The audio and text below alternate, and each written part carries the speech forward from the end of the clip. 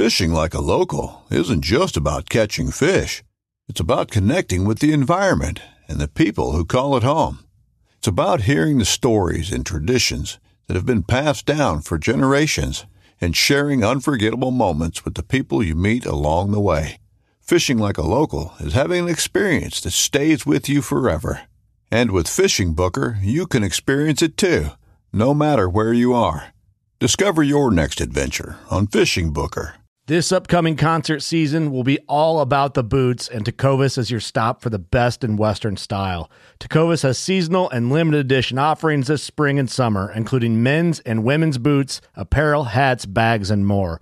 All Tecovas boots are made by hand in a time-honored tradition with timeless styles that are always on trend. And Tecovas has first wear comfort with little to no break-in period. It's hard to find this level of comfort paired with this level of style. Stop by your local Tecovas store, have a complimentary drink or two, that's WCB style, and shop new styles. The smell of fresh leather and friendly staff are at your service. Many stores even have leather custom branding to make your boots truly personalized. And with regular live music and events, there's no in-store experience like it. If you can't make it into a store, just visit tecovas.com. That's TECOVAS.com. They offer free shipping on all boots, as well as free returns and exchanges, and ship right to your door. Go to tecovas.com and find your new favorite pair of boots today.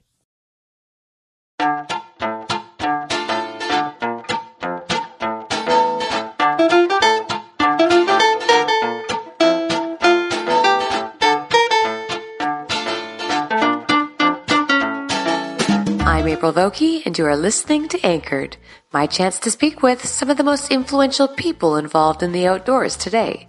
Join me as I sit down with my guests to learn more about their careers, opinions, history, relationships, and life both indoors and out. Jim McLennan was one of the first fly fishing guides on Alberta's Bow River. A well-known writer and speaker, Jim has authored 4 books and written countless magazine articles. In this episode of Anchored, we discuss why we fish, how Jim got his start in the fishing industry, what the Bow River used to be like, and how we change as we get older. This episode is brought to you by Norvise. From their original 1970s prototype to their new legacy stainless steel vise, Norvise has been committed to one thing: efficiency. The company's long-standing slogan, "Tie better flies faster," truly encompasses what the Norvise fly tying system does. The good folks at Norvise believe that you deserve to tie your flies consistently and in less time because of the ease and benefits engineered into this outstanding tying system. For more information, visit www.nor-vice.com and check them out on YouTube to see how you can maximize your tying time by relying on the functions and benefits of the tested and true Norvise. Also, if you haven't already, please go check out my new site, Anchored Outdoors. Over the last 6 years, many of you have been asking for videos of my guests in action, and that is exactly what we're doing over there. From masterclasses to free articles, we've taken Anchored to the next level and have got no plans of slowing down. Head on over to anchoredoutdoors.com and have a look at our membership options. I'm even temporarily offering all loyal listeners a 20% off code just as a thank you for tuning into the show. After all, Anchored Outdoors would never have come to fruition if it wasn't for you guys. Simply enter the code LOYALTYCODE20, no spaces, all lowercase, during checkout, and you'll immediately knock 20% off the total. Hop on over and use the coupon while it's still active, and I'll see you over there in our private community.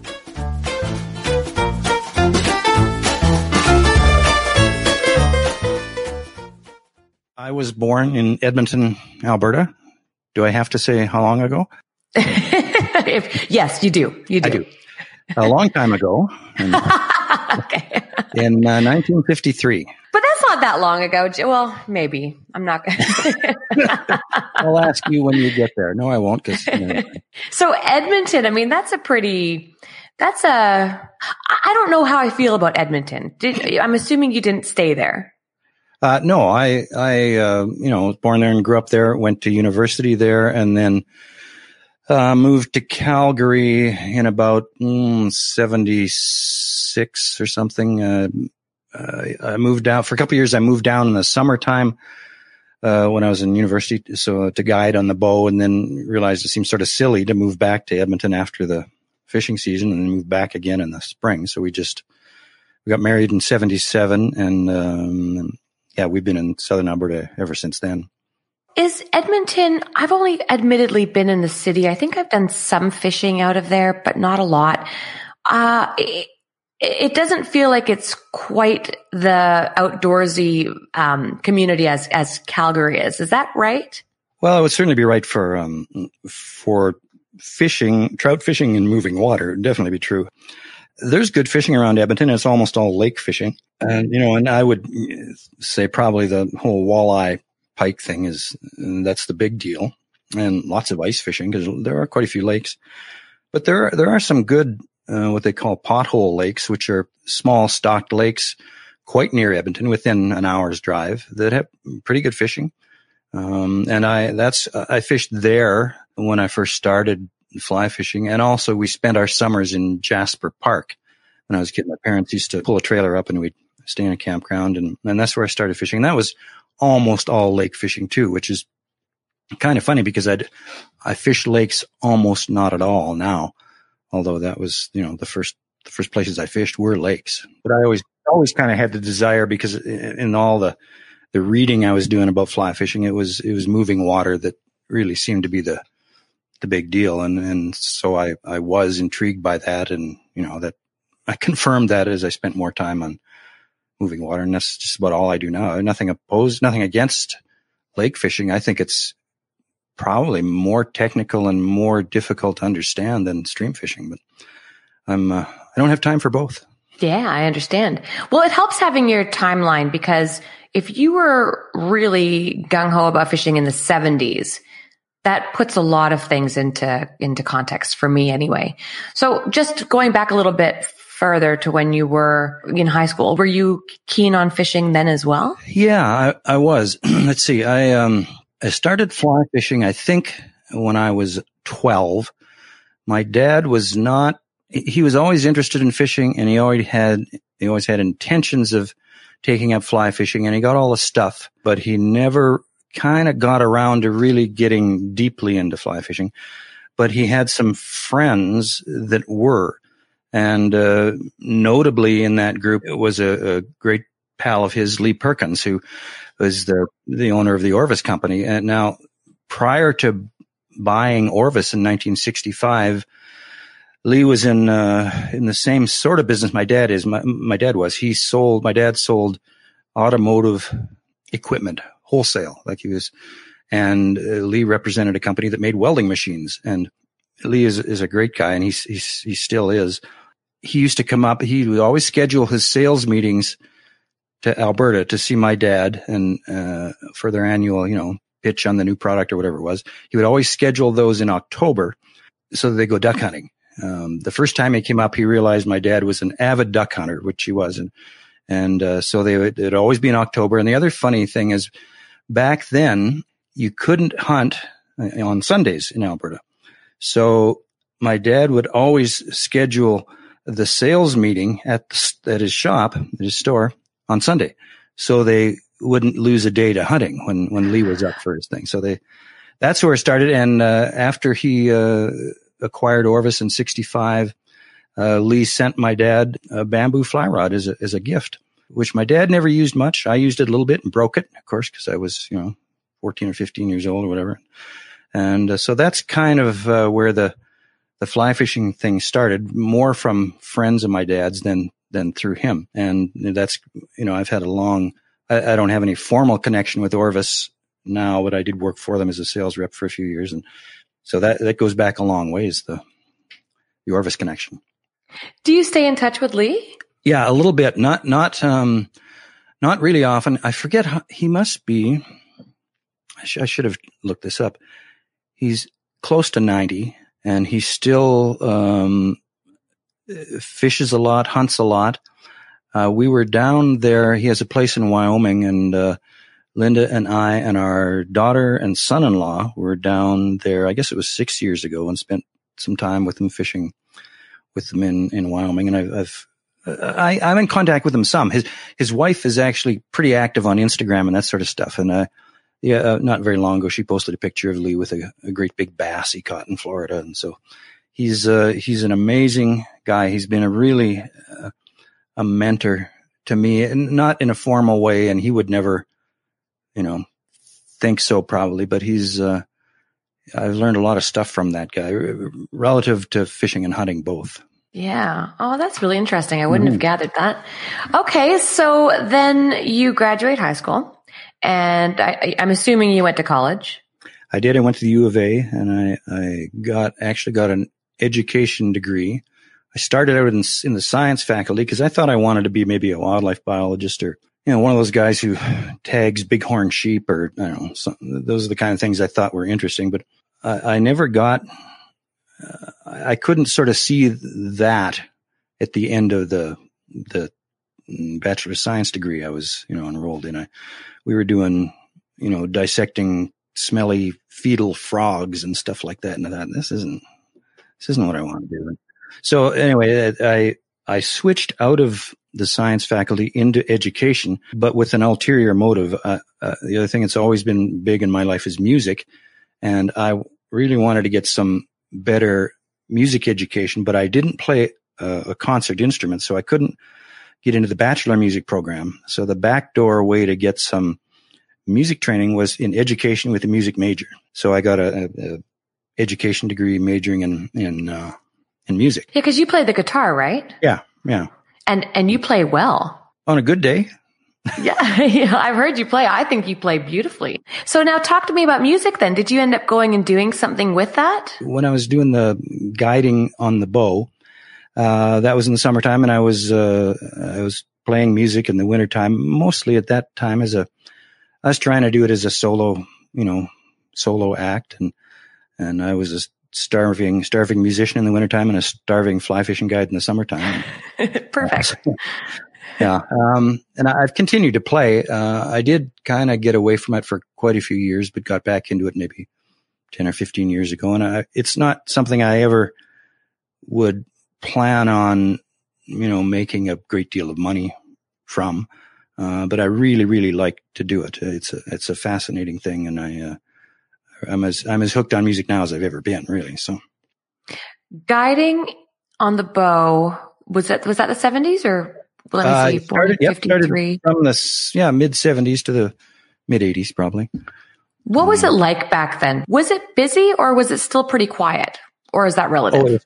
It was quiet. It was quiet by any way you want to measure it. When I started, it was in conjunction with a tackle store that my friend ran, and he thought, we should start a guiding service on the river. And so that was 1975. I mean, initially there was basically me, and then we added some guides through the next, 5 years or so. And what really made it grow was we started inviting some of the big name American outdoor writers to come and fish. So, they came and, in the late 70s through the early 80s, the river was really, it's still really something. But then, there was nobody else, not nobody fishing it, but not very many. I'll give you an example to put that in perspective. I remember one day having kind of an argument with one of our other guides because I was going to do a certain stretch of the river. I don't remember which one, but 10-mile stretch of the river or whatever. I said, well, I'd like to do this one. And he said, but I wanted to do that one. What am I going to do if you're in the same stretch of river? So, 2 boats was too many. Those days are gone almost everywhere now. So you're the heart of it, because that's, if I'm all the timelines right now while you're speaking are all kind of filtering back into my head. And you're right. It was all kind of a boom and they were writing about it. And I didn't really know where it started, but you're saying that you were there right at the beginning. It was you and your crew. Well, when the publicity started, I was there, and as I've told a number of people, it was a great thing for me because all these guys, all my heroes, wanted to come and fish the river I was puttering around down. So I got to fish with almost all of my fly fishing heroes.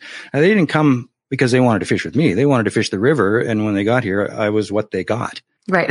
So it was, so I learned a lot of stuff. And, I mean, it was a wonderful thing to be able to have spent all those, a lot of time with a lot of the greats of the sport, so I don't know anybody who's probably as lucky as I was to be able to do that back in, if you want to call that a golden era of fly fishing or something. So how did you reach out to them? It's always so interesting to me. I mean, obviously you'd have to write letters, or did you get on the phone? Well, a lot of that was done. I wasn't running the company. So I was working for my friend Russell Thornberry, who he did all that. He sort of set it all up. And I don't know how he did it. Actually, it didn't take very long. I got Lee Perkins to come up, and he wrote a thing, after he and his son Dave fished one September day with me, and I had great fishing. And he wrote a story about it in the Orvis News, which is I guess still is their in-house newspaper, which probably even then had a bigger circulation than any of the magazines. So that one thing got the word out, and then I think some of the other guys started calling and checking and seeing, I'd like to come up and fish and write about it. What do I have to do? And so I think Russell reached out to some of them, and some of them probably reached out to him to come up. So here's a question for you. If you could do it all over again today in 2020, say that you had a river, not very many people were on it, you were in your 20s. Now with the internet and the difference in access, would you do it again? That's a very good question, and I don't know. I've thought about that sort of thing a lot, because I was definitely involved in bringing attention to the river, to the Bow, and to the other streams in Alberta, because I wrote magazine articles and I wrote books about it. I did give it what I considered careful consideration before I, wrote about them, and was kind of convinced that some places I think you need to keep secret, and some places need to have people know about it. And a river as unusual as the Bow is, flowing through a city of now well over 1 million people, and subject to all kinds of different influences, from irrigation to the city and all sorts of stuff. Somebody has to care, and somebody has to speak up. And history has always shown that the people who have the greatest concern for the resource is the people who enjoy it. And so I thought, well, yes, I'm okay with doing that. If it came along now, it would depend on the situation. If it's a place that needs some help, and is under some kind of a threat, then yeah, maybe I would. So I don't know. I don't think I can particularly take any credit for this, but perhaps the Bow is still a great trout stream, partly because so many people care that it remains so. And if nobody cares, nobody's going to do anything. And so one of the surprising things to me, people always say, well, the Bow, it isn't what it used to be. It's all crowded now. But if you had asked me or any of the people who were doing this at the time, in the 70s or whatever, they said, well, in the year 2020, there'll be 1.25 million people in Calgary. How do you think the Bow River as a trout stream is going to be? We'd have probably said, I don't think it'll be doing very well, because how could it, with that many people and all the things that big populations of people bring? But it still does. And so the provincial governments and the city have slowly come to realize there's value in something like the Bow here. And unfortunately, when you say value, that means it has a dollar value to it, but that's the only thing that really gets anything done. So if they think it's worth protecting because it's bringing money to the city, well, now you're talking, so did I avoid the question? Well, I think you handled that well. What's the story with the Bow and the fish in it? Are they natural? Were they stocked? The fish are rainbows and browns, neither of which are native. The browns were introduced, I want to say, again, if I had been really clever, I'd have reviewed some of the stuff. I can't remember, maybe 1915 or something, and the story, whether it's really true or not, it seems to be the only report on the source of the brown trout is that there was a hatchery at Banff, a fish hatchery, and they had you probably heard the story, and the truck was heading for a lake somewhere, and the truck broke an axle near a bridge over a little tributary to the Bow. So I guess the driver of the truck, they weren't going to get where they were going. So he just opened the door and let them fall into the creek. That's the story. Maybe it's, urban legend or rural legend. I don't know. But, certainly that is the only record of any stocking of the brown trout. It might have been 1910. I forget. And the rainbows, there's no specific records, but rainbows were commonly stocked in a lot of water in Alberta in, probably 1940s. Somewhere around there, but neither one of the native browns, of course, are native to Europe and the British Isles. But the rainbows, the speculation is they came from California steelhead stock because they were also used a lot in then. But they have not been stocked for a long, long time. Alberta stopped stocking wild trout in moving water in the 1950s and was one of the first places to do that. Montana didn't stop it till the 70s. But Alberta biologists figured out that the best thing for these streams, if we want to have a healthy population of fish, is not to stock them. It's to let they'll fill up on their own if the habitat's there, and that's still true. Yeah. And if anyone wants to really dive into that story, I podcasted a couple hatchery biologists recently on my other show called Into the Backing, and they dive full into that study. It's really interesting. Now, Jim, this all makes sense that you started writing back then, because what a lot of people might not realize is for ages, you were my editor over at Fly Fusion. Yes. And you didn't send me any nasty emails, I don't think. You helped me become a better writer. I appreciate it. I still sometimes go to write something and I'll remember, like, amidst instead of amongst, and I'll be like, oh no, Jim told me that I need to watch that. And how did that all happen? Oh, becoming an editor. Well, I don't know how that part happened. The writing part, I like reading especially about outdoor stuff, especially fly fishing and bird hunting stuff. And for a long time, I thought I would like to try writing a story. It took me forever to try it, but I did. And I don't know, what it was 1979 or something. And I sold it to a magazine, and I thought, oh, that's kind of cool. So I just did it because I like to do it. And the editing thing, I don't really know how that came about, or because I haven't edited Fly Fusion magazine the whole way along. I certainly didn't start doing it.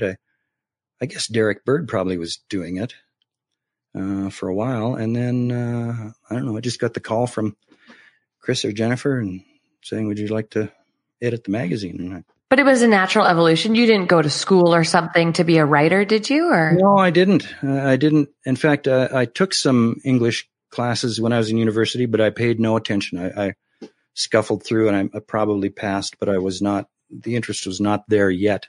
So no, I didn't. The editing thing just came from, I guess, learning over time, and what you're talking about, just paying attention to what you put down, not being so in love with what you just said that you can't kill it if it needs killing, that sort of stuff. Right.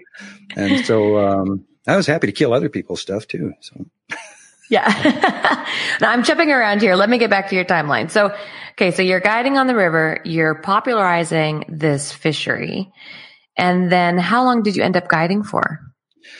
Well, as I said, I started in 75 or 76. And then in 1982, with two fishing friends, we started a fly shop, the first fly shop in Calgary called Country Pleasures. And I guided. Oh my goodness. I'm so sorry. Everything is just clicking. You know what's really sad? Sometimes when someone's so close to you, because I feel like you've been in my life for a long time. We go on a fishing trip, you're there. I go to an event, you're there. You're on an email chain, you're there. Sometimes someone's in front of you so much that you don't even see them. I mean, all my worlds are colliding right now. So Country Pleasures was not started by the Giffords. It was started by you? It was not started by Giffords. It was started by Neil Jennings, Ron Dutcher, and me in 1982. Cool. Yeah. Wow. Okay. Sorry to hijack your story. Keep talking. So you started a fly shop.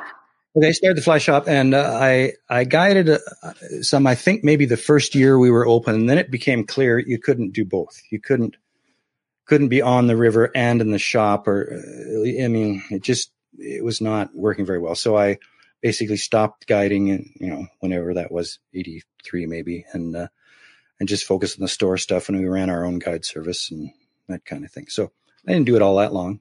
Whatever it was, 76 to 83 maybe. Okay. And then how long were you in the shop for? I was in the shop 18 years till 2000. And then I went to work for Orvis as a funny title, a regional business manager. That's what my card said, but it means sales rep. So okay. Gotcha. Okay. And then along the way, you've met Linda in here somewhere. Well, let's see. We would have met in probably about 70. Oh boy, she might know, so I got to be careful. Yeah, maybe 74 or something like it, 73 maybe, something like that. Yeah. Okay, because she's an avid angler and an instructor as well, right? Yes. Yeah. We both teach, and she loves to fish and is really good at both the fishing and the teaching, and is a really good photographer and stuff too. So it's a nice, we've been able to do something we both are passionate about and almost make a living. Almost make a living. What about the schools then? So you guys had the shop for 18 years. Where do the schools come into play? Well, when I left Orvis, we had to decide, what are we going to do to make a living? And so I remember we spent quite a long time, Linda and I did, kind of, doing the imaginary scenarios. Well, if we could do this, if we could make this much money from maybe can we teach fly fishing schools in the summertime, and then, carry on with the writing stuff in the winter and a little bit of music thrown in here. How would it look? And so that's really what we've done. So I guess we've run our own, fly fishing school or instruction entity as McLennan Fly Fishing since 2004. So whatever that is, 16 years. Wow. And so that's kind of been one of the many ways we sort of cobble together a living. And, none of the things we do on their own are enough, but, gathered together, they've kind of worked. So can we talk a little bit about just the progression internally and kind of the ups and downs of all of this? Because right now, as a man in your 60s, you're talking about a life that a lot of people in their 30s are, and maybe even 40s, maybe 20s, but a younger generation is looking to achieve or to follow in your footsteps, do something similar. I think I know that there's a lot of this fantasy mindset that it's going to be not easy as such, but you're going to be so happy doing what you're doing that it's not going to feel like work. And sometimes I like to just kind of nip that in the butt and talk about the realities of it. Can you talk to us a little bit about your roller coaster? I mean, when it's good, when it's bad. Maybe let's start at guiding. When did you know that you were done guiding? Well, that was more because of the reality of having the store. And, I had to know what was going on and contribute to what was going on business wise in a retail store. So it was, we all kind of agreed, at least that's why I remember it, the three of us, that I just can't be on the water and then also know what's going on here. So that was a pretty easy decision. But you're right. You have to have a certain temperament. In some manner, I've never been able to sort of get away from, that's not quite true. I would say second guessing myself. With guiding, I initially for quite a few years that I did it, I would come home at the end of the day. And if it hadn't been, as good as everybody hoped it would be, and there's lots of days like that, I'd lay in bed saying, I should have floated that other bank. I shouldn't have stopped in that spot. Yeah, that was a bad idea. Maybe I should have done that other float. And you just can't do that. You do the best you can when you're there, and then you got to just, walk away from it at the end of the day. And the teaching is like that too. A lot of what we do is, we teach sort of beginner schools, which are partly indoor classroom stuff and partly dry land casting, and then some stuff on the water. We also teach intermediate level schools for people who've fished a while and want to, get better at something. And those are all on the water.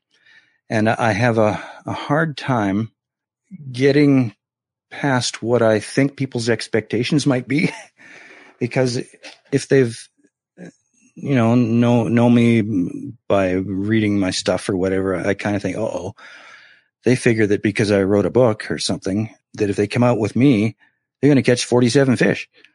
And no, that's not going to happen. Hopefully I can teach them some things that'll help them catch fish beyond today. But I always worry that they're always a little disappointed that, I learned lots of stuff, but I didn't catch as many fish as I thought I would. I don't know if that people are really like that, but that's kind of in my head a little bit. And so I've never been able to ditch that. Makes you try hard, I guess. Yeah, it does. It puts a lot of pressure on. Yeah, and I don't know if that's really what people are thinking, but it's just the way I kind of assume they're thinking.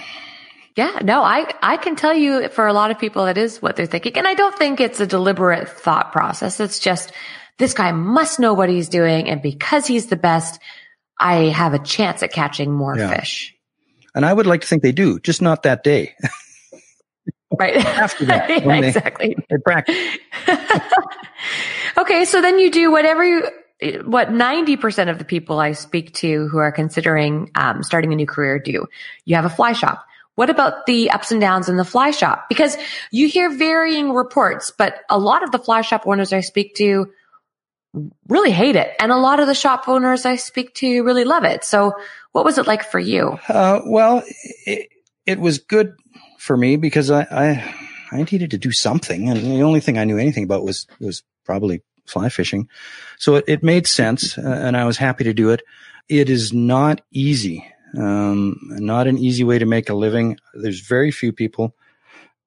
There'd be some, but very few people who would have made a lot of money in an independent fly shop. And in recent years, a lot of them, even some of the ones who were very successful, have gone out of business. And,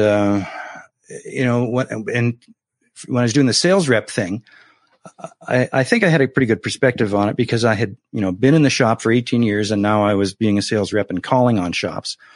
So I could relate to their problems, and I knew how difficult it was. And, there were quite a few stores, quite a few guys get into a fly shop because they fish and they think it would be a neat idea.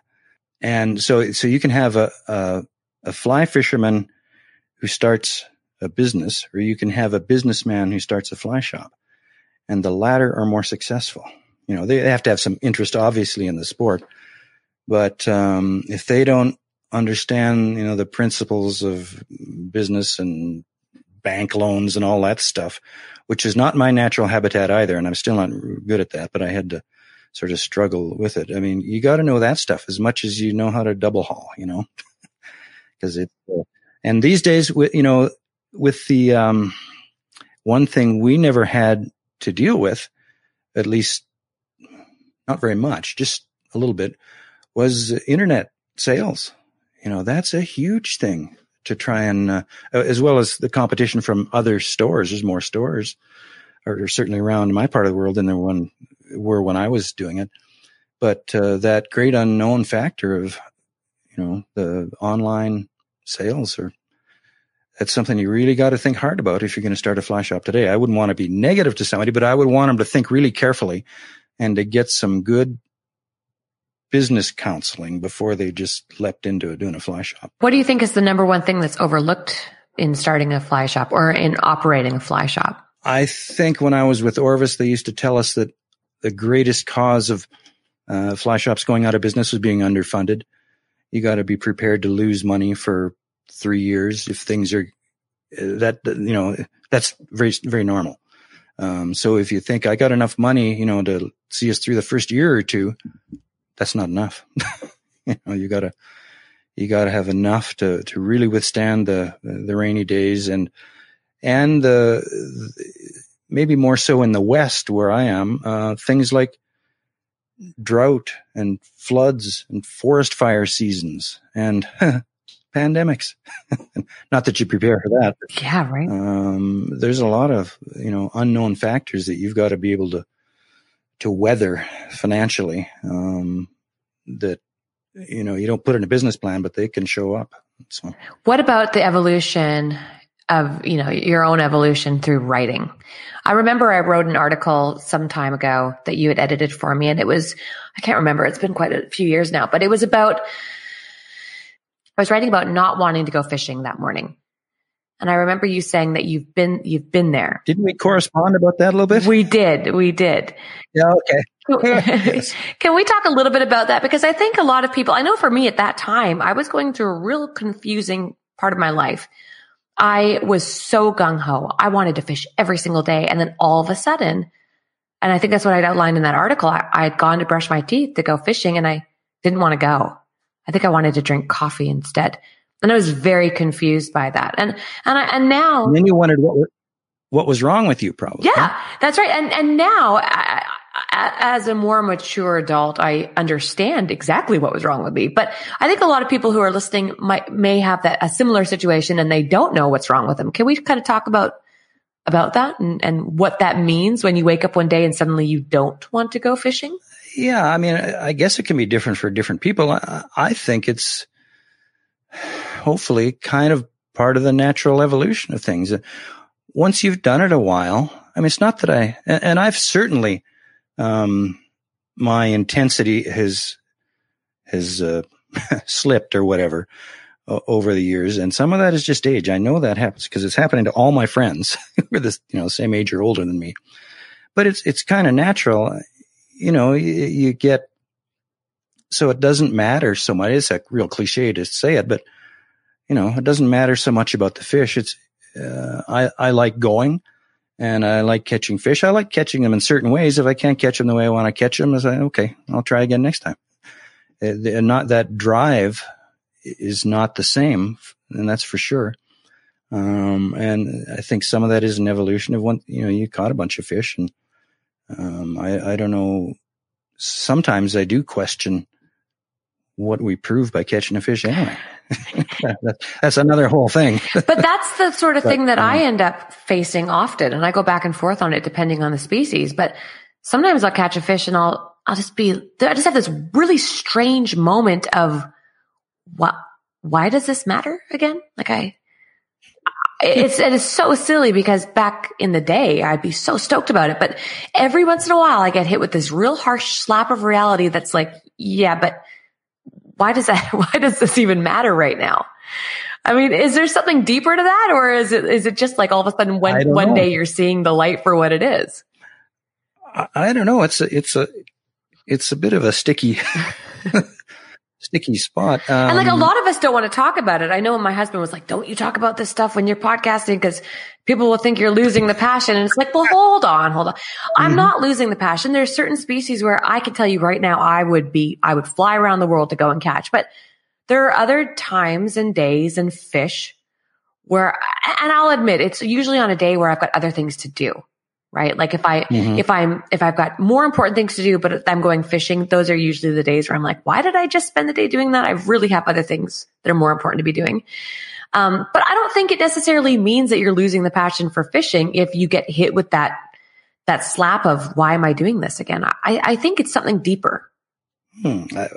Okay. What? I don't know. Do you think that, Whoa. do you think that, I thought you were gonna tell me. No, I wonder if as fly fishers, if there's this, I mean, so many of us start as conventional anglers and we start to go and, get our fish to bring home to eat. And I'm just going to kind of stammer here because I wasn't going to talk about this. So I haven't really thought about what I'm going to say yet. I'll just word vomit and see what comes out. But, I feel like we start as gear fishermen. We catch our fish to take home for dinner. It's exciting. We want to catch more fish, obviously, because it's so exciting. But then we get to the point where maybe we can't take those fish home. We have enough, or maybe it's a species you can't take home because it's illegal. Mm-hmm. And now all of a sudden you're so focused on catching more fish. Then you get dialed into wanting to catch the biggest fish.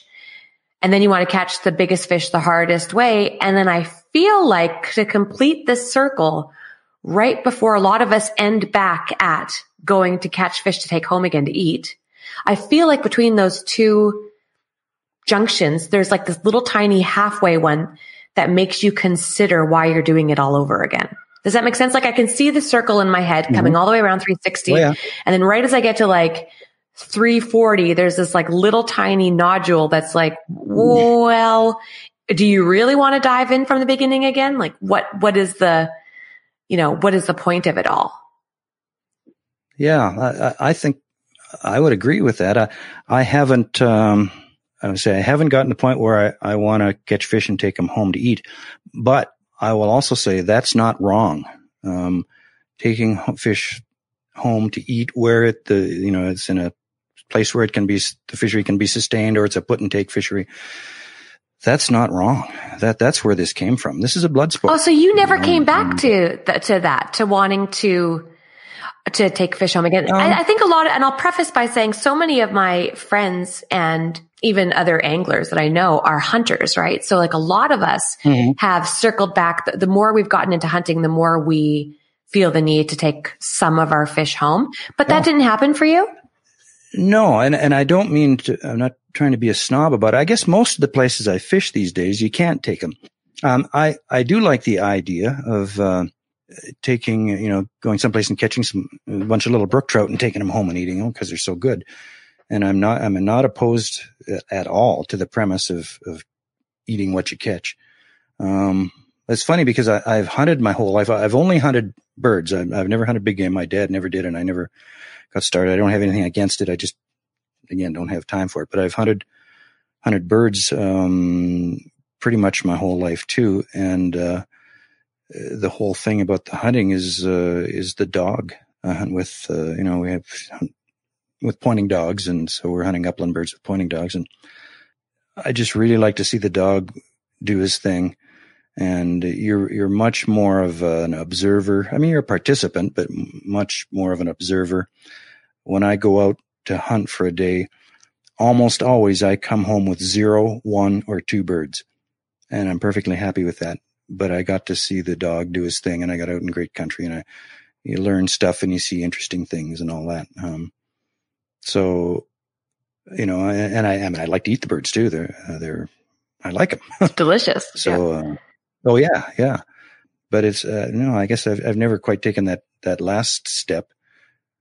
It's probably partly because it just isn't really feasible in most of the places I fish these days. Yeah. So then what's the next step? And you're right. Just this is so dependent on the person. As a mom, I obviously take a lot of pride and joy cooking for my daughter. So I love going and catching us a fish, especially when we're in camp in BC, taking it back and enjoying that fish with her together in the cabin.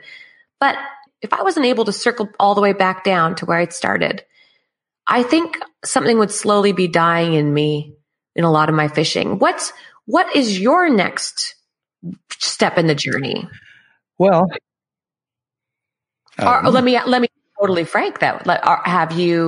Are you still excited? Like, do you wake up in the morning and say to yourself, I can't wait to go down and catch and release a trout right now on the Bow River? If I can do it the way I want to do it, and I can't help sound like a snob here, but what I like to do most is fish for rising trout. And if I can go down and find some rising fish and fish to them and catch a couple, yeah, I do get excited about that. But, less excited about the other stuff. And this is going to make me sound terrible, so don't use this part. No, because this is really important. I'm not going to edit this out. Use your words wisely if you'd like. I'll leave what you say, but just make it be something that you want people to hear.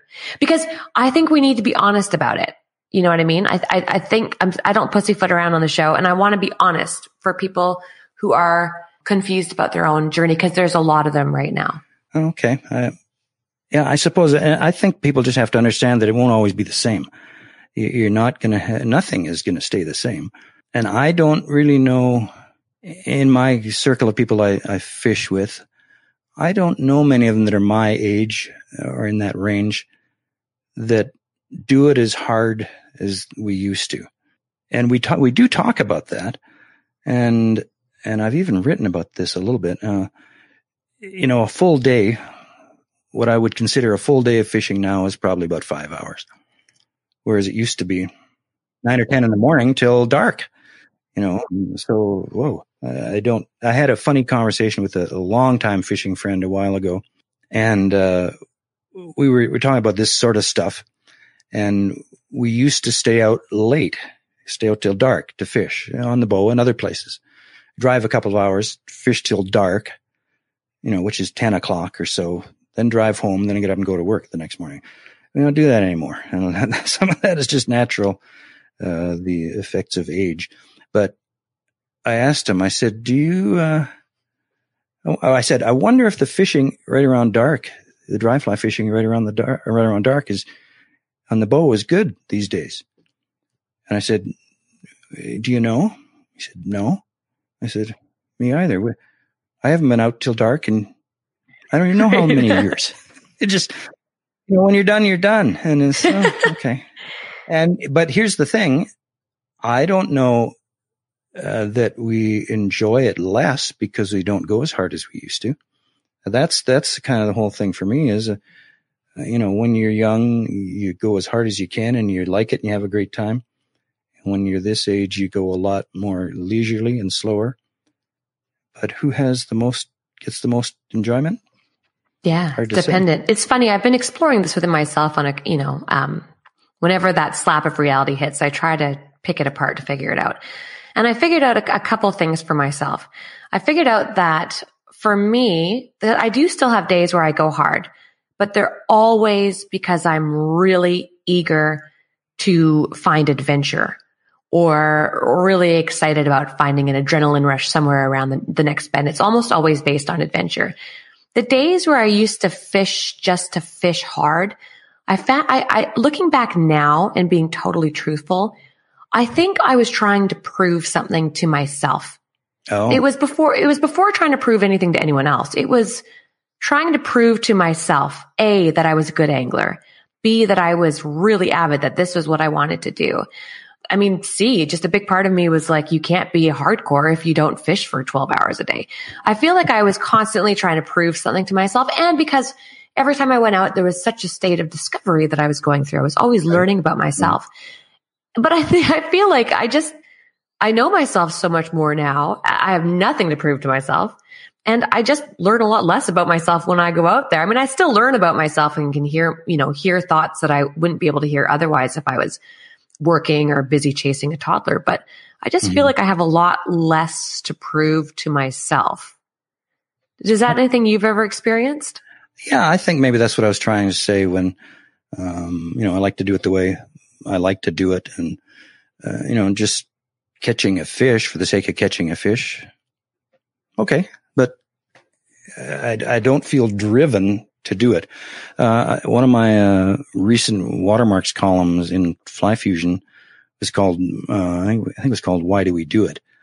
And I guess I talked about some of the stuff. I can't quite remember what I said, but how did this get to be so important? And, and I think some of the other aspects that it brings truly are important, being a good steward of the resource and, and being watchdogs and all that sort of stuff. That truly is important. Whether I can catch the biggest fish on the boat today, it's not that important. Coming up, Jim and I continue our conversation. Again, thank you to Norvise for making this episode possible. The good folks at Norvise believe that you deserve to expect consistency and efficiency out of your tying system. When tying on the Norvise, you will quickly see the benefits of tying flies while physically spinning the vise. This is a remarkable feature that I strongly recommend watching on their YouTube channel. There are a lot of great rotary vices on the market, but only the Norvise spins the hook. It's for this reason that it's been said that Norvise is the most innovative fly tying system on the market. Never again do you have to wind slack thread onto your bobbin spool. The Norvise Auto Bobbin does the work for you. For more information, visit www.nor-vice.com and check them out on YouTube to see how you can maximize your tying time by relying on the functions and benefits of the tested and true Norvise. So what about now? What are you up to now? Would you consider yourself in the fly fishing industry? Oh yeah, we're still doing the schools. And I'm still writing. I'm not editing anymore, but I'm still writing for some magazines, and we're still teaching fly fishing schools. We are trying to sort of wind it back a little bit. And yes, I would definitely say we're in the fly fishing business in that way. I'm also still really interested in the whole writing thing, and I would like to, as I get older, do more teaching of writing or writing workshops. We got a writing workshop scheduled later this summer. It's a whole weekend thing, and I'm really looking forward to that, because you'll know this as when you're a writer, you never get to talk about writing to anybody. You can't just bring it up to somebody on the street. I wrote a really good paragraph this morning. I feel really good about it. Oh, okay, great. Just get funny looks. Total glaze over. Yeah, like what? It really is. I don't know. They call it a lonely profession or something. It really is. And I like talking about it with people who also want to talk about it. And so I think I'll probably end up doing more of that sort of stuff in the waning years of my career or whatever. When it comes to writing, how do you stay passionate about it if you don't want to write about how to? Do you find yourself, well, it's a two-part question. Let's start with that one, and I'll ask you the second part after I hear your answer. I think most writers would say they have to have some creativity, and there has to be some originality in what you write.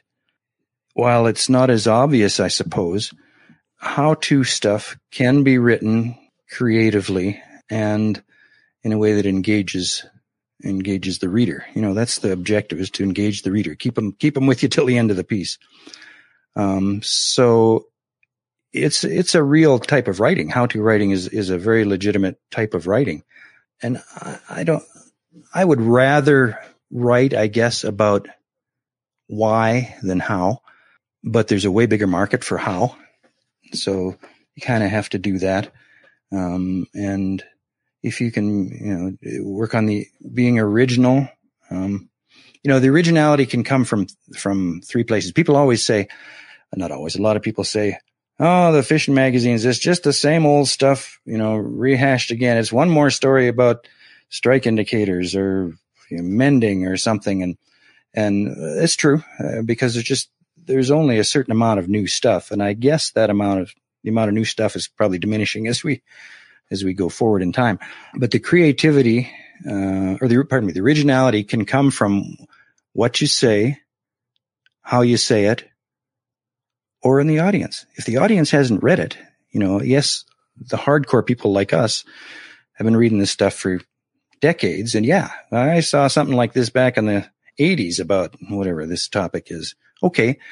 But the vast majority of the people reading today haven't come across that. So, the audience can be original, or what you say, if you really got something really new and that somebody hasn't thought of, okay, great. Or in how you say it. And that's both the creativity and the originality, I think. Do you ever find yourself trying to think of topics that'll stir people up? Like, do you go out of your way to try to find something to stir the pot? Not a lot. Because I feel like you do, Jim. I feel like I read your articles sometimes and I'm like, ooh. Well, yeah. I like, I don't know what the word is. I like taking little subtle shots at people that I know. And I do that from time to time, especially in Fly Fusion with, somebody named Derek. I like to take a run at Derek once in a while. And yeah, I guess I do, not in any sort of a serious way. I kind of stay out of the political stuff because it's not my strength by any means. I did just write a back page, seasonable angler piece for Fly Fishermen that, I think it'll stir people up a little bit, but in a good-hearted sort of a way. What's it about? It is called A Requiem for Matching the Hatch. Okay, do tell. Yeah, it's like when I grew up learning to fly fish, the whole thing was what bug is hatching, how you find the right fly, and imitating that when the fish is eating these bugs, ideally on the surface, and you got to imitate pale morning duns or Blue-wing olives or something. And while that's still around, there's been it seems to me, and what I see and hear, maybe it's just where I live and fish, big surge in, and I don't know how to put this. I mean, this is tongue in cheek, but big foam bugs. That's all you need. Okay. Big foam bugs. So, and in the piece, I made up this make believe scenario of somebody who goes fishing and comes home and immediately puts the fishing report up on Facebook or Instagram and says, "Man, there were blueing olives hatching all over the place, fish rising everywhere, and I slayed them on size 6 Chernobyl ants." Okay. Anyway, it seems like there's not as much I don't know, a little bit of the focus or appreciation for what I always thought was the major sort of challenge and confrontation in fly fishing for trout, which is a fish feeding on the surface, and you got to imitate what he's feeding on. Seems like that's sort of taken a back seat to catching fish on ridiculous looking flies. Well, it hasn't in New Zealand. New Zealand's still very true to matching the hatch. You would love. Have you done New Zealand yet? New Zealand, yes, not for a long time, but yeah, I really liked it. I would bet. I would go back. Yeah. Do you feel like the sport is losing its romance, or do you feel like now more than ever the romance is starting to flourish? I think I'm not sure if worry is right, but I wonder if a lot of people are sort of they know where we are, but they're not quite sure how we got here. And I think there's value in understanding how we got here, like just the history of even fly fishing in North America. It's pretty interesting, and I'm just being an old crotchety old guy, but I think there's value, and people should know what a Quill Gordon dry fly is and that sort of stuff. So yeah, I worry that some of the depth of understanding maybe isn't there. I don't know. That's pretty presumptuous of me to say that. No, I'd say you're accurate. Yeah. I'd say you're accurate, but I think that the desire to learn more about it is there. And I know simply from my audience, a lot of my listeners are younger, and it's really interesting because I hear from a lot of them saying, "I really love your interviews, especially when you sit down with older people in the sport." And I think that's because they're desperate to learn about the history, but it's very intimidating. I have a huge library, and I go in there. I haven't read 90% of those books, and I don't even know where to start. But then all the history is there. I just don't know where to start. So let's give them a piece. I mean, you just said which fly did you say? The Quill? I just said Quill Gordon just off the top of my head. Gordon. Okay. The Quill Gordon. Why don't you take a moment to think of the most interesting historical story you can think of right now for someone who started fly fishing last week. Take your time. Someone who started fly fishing last week. And they're like, "Oh, well, I mean, I know it's interesting, but wasn't it just a bunch of rich old white guys and didn't it have something to do with England?" If you were to say, "Yeah, but listen to this story," what would that be? Well, I don't know. I'm just kind of reaching here, but there's a book by Ernest Schwiebert called Trout, which incidentally was the second book called Trout. I don't know how he sort of got away with another book called Trout. The first one was written by a guy named Ray Bergman, and it's a great book written in, I think, the 40s or 50s. But anyway, Schwiebert's Trout came out in the 70s. It's 1,500 pages of everything in the world you could ever want to ask about fly fishing for trout and grayling. There's, I don't know, a few hundred illustrations. He did all the illustrations himself, and just the depth of knowledge that guy had about this sport. That's something, that still impresses me. So that, I don't know whether that's the kind of story you're looking for or not. The other one would be the creative, critical thinking of some of the sport's real leaders. And I'm thinking first here of Gary LaFontaine, who died a number of years ago from ALS. He never took the way we used to do things as being just sort of right by default. He would always say, well, I wonder why, let me just start at the beginning. I'm not going to do it this way because that's the way we've always done it.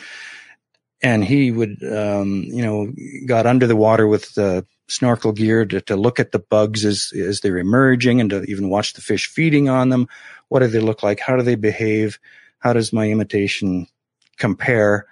And he came up with all kinds of unusual flies. If you look at a lot of his flies in his books, you think that looks stupid, but read about it, and he'd say, well, that works under certain situations, because when the light is low and the sun is low in the sky, there's more red in the spectrum that this sort of stuff. And these are this sparkly antron looks like the air bubbles that are attached to the body of the caddis pupil when it's swimming to the surface, stuff like that.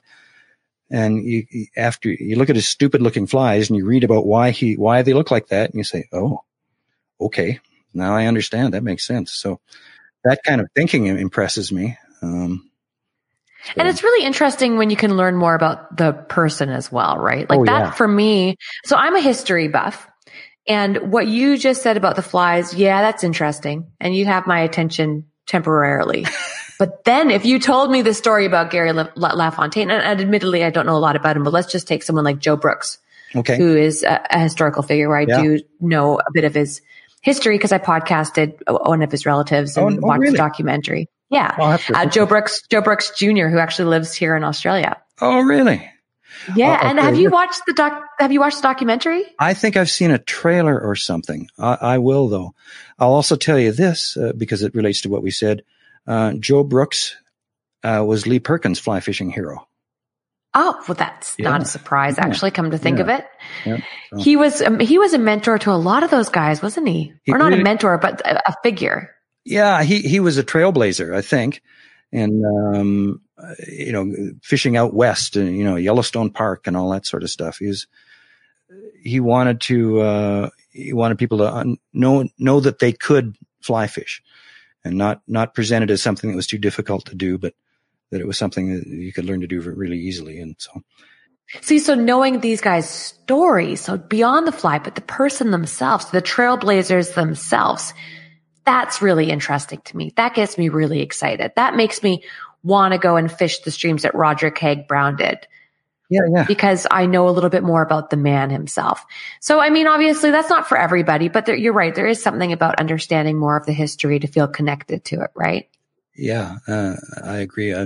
Just as a little aside, a long time ago in my first round of fly fishing TV, we did a show at Haig Brown House in Campbell River. And that was really neat because we went out and fished the pool kind of behind the garden out there, and I found myself thinking, he may have stood on these rocks. Right? That's what I think all the time. All exactly. That kind of stuff. I really like that stuff. And I like fishing places I've read about and they were significant. And then we went in the house, and the guy, the curator, whatever you call it, it was a kind of a historic place. We opened a closet door, and there was this fishing vest hanging on the back side of the door. And so we looked in it, and there was this pipe, and there was tobacco still in the pipe. I thought, oh. And then, okay, this goes farther. I took I can't remember how, but they had been cutting down some wood, trimming or some trees or something there.